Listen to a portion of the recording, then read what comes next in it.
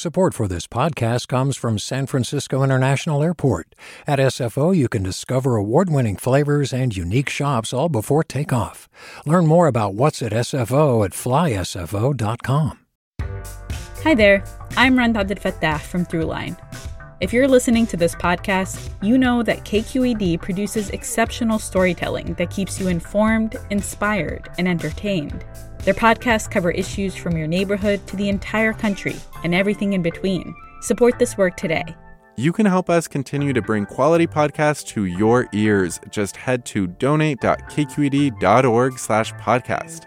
That's donate.kqed.org/podcast. From KQED.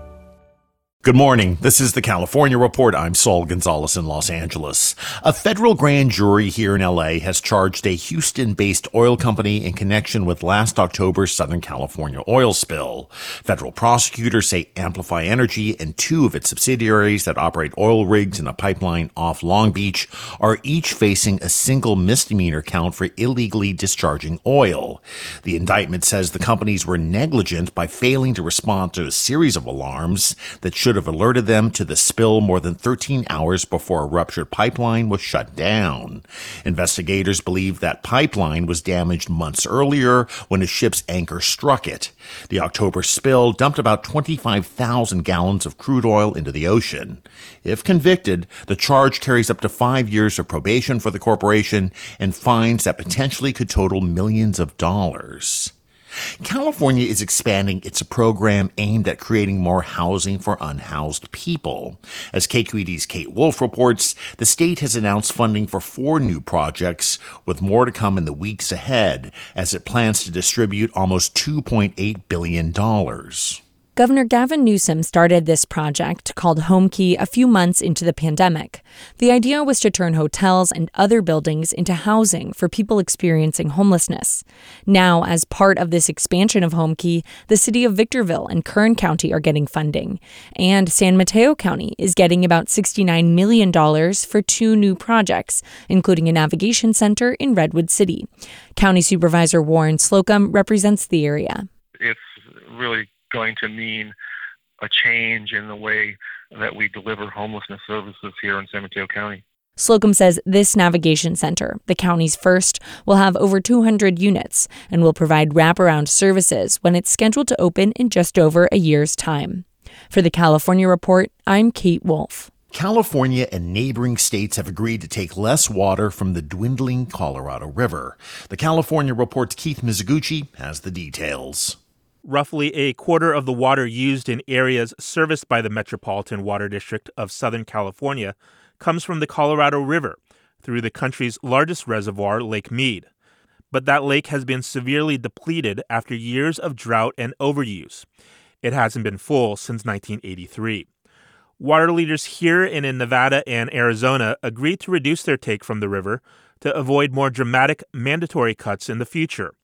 The agreement, called the 500-plus plan, was signed on Wednesday at the Colorado River Water Users Association annual meeting in Las Vegas. It requires the states to cut back on enough water to serve up to 1.5 million households annually. Officials are still negotiating exactly how much water each state will contribute. For the California Report, I'm Keith Mizuguchi. In L.A. County, there's still a wide gap in vaccination rates between Black and Latino residents compared to whites, Asians, and Native Americans. That despite aggressive vaccine outreach. The disparity in L.A. is stark, especially when vaccination numbers between different communities of color are closing in several Northern California counties. KCRW's Caleigh Wells reports. In LA, 56% of Black residents and 61% of Latino residents are partially vaccinated. That's a far cry from the more than 3/4 of white, Native American, and Asian American residents who have gotten at least 1 dose.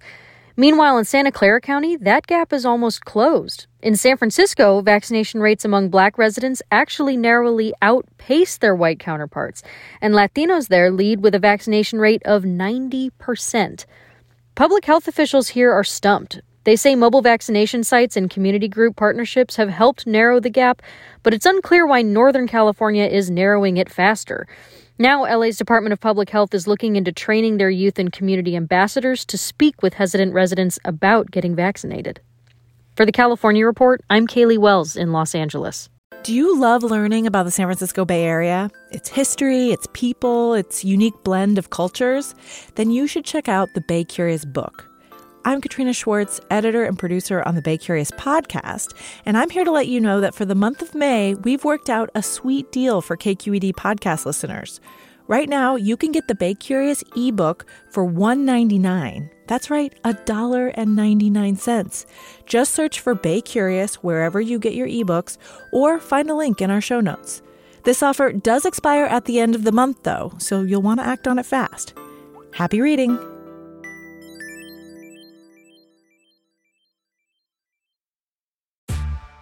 Hey there, this is Brittany Luce from NPR's It's Been a Minute. KQED's podcasts like The Bay, Bay Curious, Mind Shift, Right Nowish, and more all tell the stories of the Bay and beyond with reliable, human-centered journalism. They aim to inspire, make you think, entertain, and expand your understanding of the place you call home. Here's how you can support podcasting at KQED. Showing your support is easy, and you can join Brittany in supporting KQED Podcast too at donate.kqed.org/podcast. That's donate.kqed.org/podcast. Yesterday, protesters gathered in San Francisco to urge the Biden administration to stop detaining immigrants at a county jail north of Sacramento. This is the last public facility in California to keep a detention contract with U.S. Immigration and Customs Enforcement. KQED's Farida Jhabvala Romero reports. Immigrant advocates and formerly detained people say now is the right time for ICE to end its contract with the Yuba County Jail in Marysville. Shut it down! Yuba County Jail! Shut it down! Last year, in April, ICE held more than 140 people at the jail, but all were released during the pandemic, in part due to a federal judge's orders. Now, how many people are detained at Yuba County Jail right now? 0! How many people? Still, ICE pays Yuba County nearly $24,000 daily, even with no one detained. But the facility has been under federal court supervision for more than 40 years for substandard conditions. Ricardo Vasquez was held at Yuba for more than 3 years with poor medical care and food that made his stomach hurt, he says. Lo que yo viví, no que no lo quiero que otro ser humano pues lo viva. He says he doesn't want another human being to go through what he did. An ICE spokeswoman declined to say whether the agency will send new detainees to Yuba. And a Yuba County Sheriff's spokeswoman says they're not expecting ICE to hold anyone there this week. She also defended the jail, saying they've worked diligently to meet ICE's detention standards. For the California Report, I'm Farida Jhabvala Romero in San Francisco. Many Californians who work in offices haven't been to their workplaces in nearly 2 years because of the pandemic. So here's a question. Can some of that commercial real estate be put to another use? Well, with cities like LA in the midst of a severe housing crisis, some want to turn office buildings into homes. KPCC's David Wagner has that story. In downtown LA, 5th Street between Broadway and Hill buzzes with the sound of passing cars and commuters leaving the Pershing Square metro stop. But when you walk through the doors of the Metropolitan building and take the elevator up to Karen Tracy's 10th floor apartment, hello, suddenly everything sounds subdued. It's much quieter. We do have more of sort of a bird's eye view of what's going on. The thick walls of this concrete edifice didn't always house apartments. Built in 1913, the Metropolitan originally contained medical offices and shops, even an early branch of the LA Public Library. And I'm a big book nerd, so the idea of living in an old library is pretty cool. Like much of downtown, the Metropolitan entered a period of decline in the late 20th century. But about a decade ago, with residents pouring back into downtown, this underused commercial building was converted into loft-style apartments. Tracy says the building has a unique feel. I like the idea of living somewhere where the original intent perhaps wasn't to house people. You can imagine the commerce that used to take place in this building. Downtown LA has become a hotspot for converting old commercial space into housing. Karin Liljegren is the founder of LA architecture firm Omgivning, which specializes in adaptive reuse. That means basically taking an existing building and changing the use of what it was to something new. Liljegren says with the pandemic changing where people work, these conversions could become a lot more common. I definitely think that more and more office space will be turned to housing, and it should be. Liljegren sees many upsides to adaptive reuse. Keeping old buildings in place preserves neighborhood character, and she says it's more environmentally friendly than tearing buildings down. We all need to start thinking about reuse. Just to think about demolishing a building and the energy that takes and where that goes and bringing in all new stuff and starting from scratch, it just doesn't make any sense. In a recent report for UC Berkeley's Turner Center, Elliot Kwan highlighted a number of projects across California that turned old commercial buildings into housing. He says there is promise in this approach, but it isn't always as straightforward as it seems. Commercial buildings, especially those built in America during the 20th century, don't really vibe well with how the building needs to perform for residential uses. Take those old office buildings in downtown LA. They were great for reuse because they were built relatively narrow. Remember, this was before air conditioning, so all the rooms needed windows to bring in fresh air and natural light. But with the rise of air conditioning, LA's newer office buildings got fatter, with huge windowless interiors. Kwan says renters won't want to live in those spaces. Those types of mismatches tend to lead to pretty costly rehabilitation measures from the architectural and construction side. And that high cost means these conversions won't necessarily create housing that's affordable. There needs to be a lot of other financial mechanisms that support it for it to become affordable. So it's not impossible, but I would say difficult. Another Turner Center paper found that of all the state's large metro areas, LA has recently created the most new housing through commercial to residential conversions. Still, these conversions are pretty limited.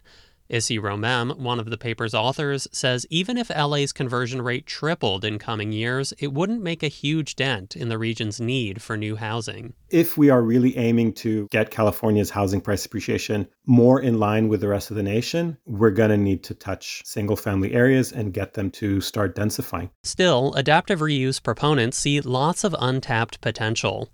With some creativity, they say many office buildings, strip malls, and shopping centers can be turned into housing, especially as demand for those spaces dries up.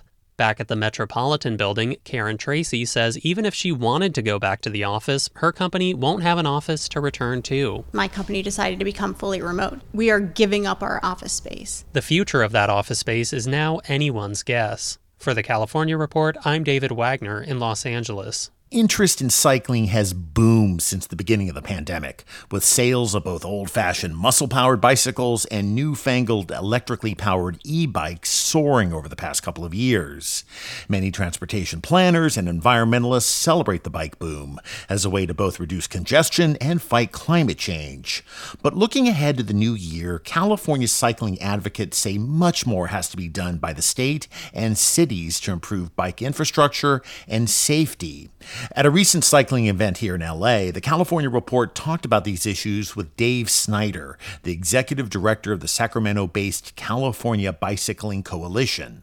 Everybody that we talk to who would ride a bicycle because their trips are, 3 to 5 miles, tells us, I'm afraid of traffic. I don't want to be on the road with a car speeding by me, one mistake, and I'm dead. And we know that it's safer than most people think, but they have a good point. So what needs to happen is the construction of a network of bikeways where you are protected from traffic with some kind of barrier, like they have in all the countries in the world that have a lot of bicycling. We need to have that here. That is still the major issue, is just people not feeling safe when they trade 4 wheels, an automobile for 2 wheels, a bike. That's the main issue. Yeah, people have to feel safe, and we're not moving nearly fast enough. So it comes down to that. It comes down to the willingness to invest in safer streets. And because of all the infrastructure spending that's coming the way of California and a lot of other places, and you think now is the moment to really have that conversation? Yeah, the excuse of we don't have enough money doesn't fly anymore. There's enough money. What we need is the political will to spend it on protected bikeways quickly. It can take 5 to 10 years to build one lousy bike lane sometimes because of the outreach and the design and the unnecessary environmental review that you have to do. It should not take that long. You go to cities all over the world and they build entire bikeway networks in 3 years. And at the rate we're going, it's going to take us a couple of decades. There's no reason not to do it and to do it quickly. Well, good riding in the coming year. Thank you. Thank you. I appreciate the opportunity to talk. Again, that's Dave Snyder of the California Bicycling Coalition.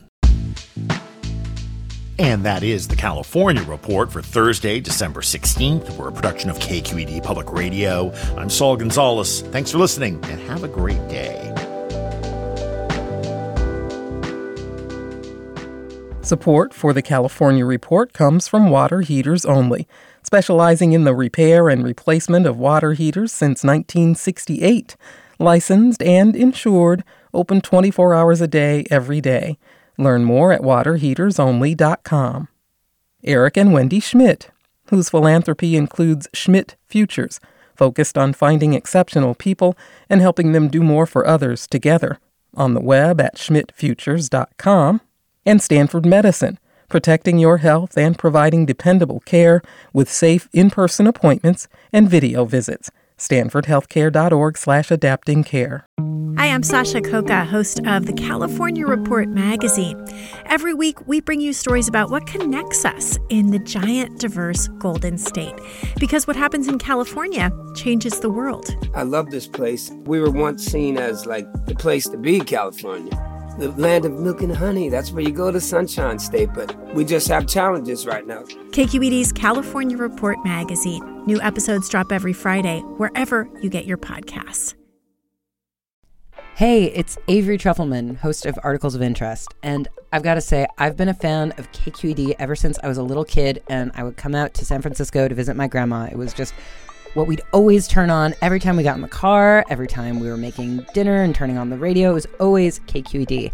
And then over the years, I've become a massive fan of KQED podcasts because this is local reporting at its best. These are answers to questions you've always wanted to know, interviews with exciting, unusual voices, necessary journalism, all told with love and care and artistry. And did you know that a majority of KQED's funding actually comes from members? It's just people like you and me supporting the programs they love, while also getting access to cool events, behind-the-scenes footage, and so much more. If you want to sign up and be a part of this amazing community, visit donate.kqed.org/podcasts to become a member today. That's podcasts with an S. Thank you for listening, and thank you for your support.